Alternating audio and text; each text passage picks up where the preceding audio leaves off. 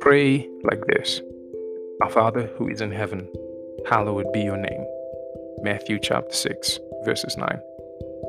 Drawing our attention to the book of John chapter 4, verses 23 and 24, the Lord tells us that the Father is looking for worshippers who will worship in spirit and truth. While worship is a beautiful experience and a reminder for us of who God is and what He has done for us, creating a throne in our hearts for Him, there is more to worship than a Sunday service experience.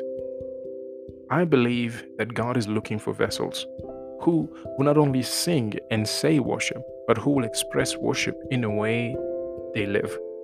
Their lifestyle will be so saturated by the truth of God and led by the Spirit that those around them will know their God.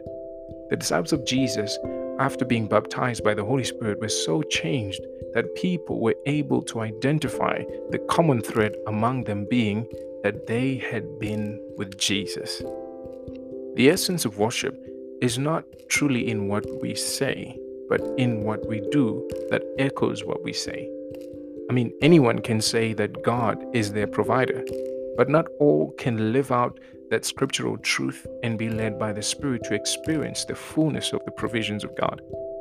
So those who worship God in spirit and truth are those who live out the truth of God's word and are always leaning in on the Holy Spirit for guidance.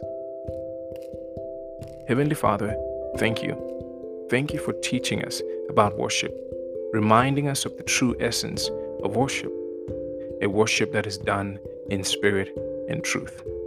In Jesus' name, amen.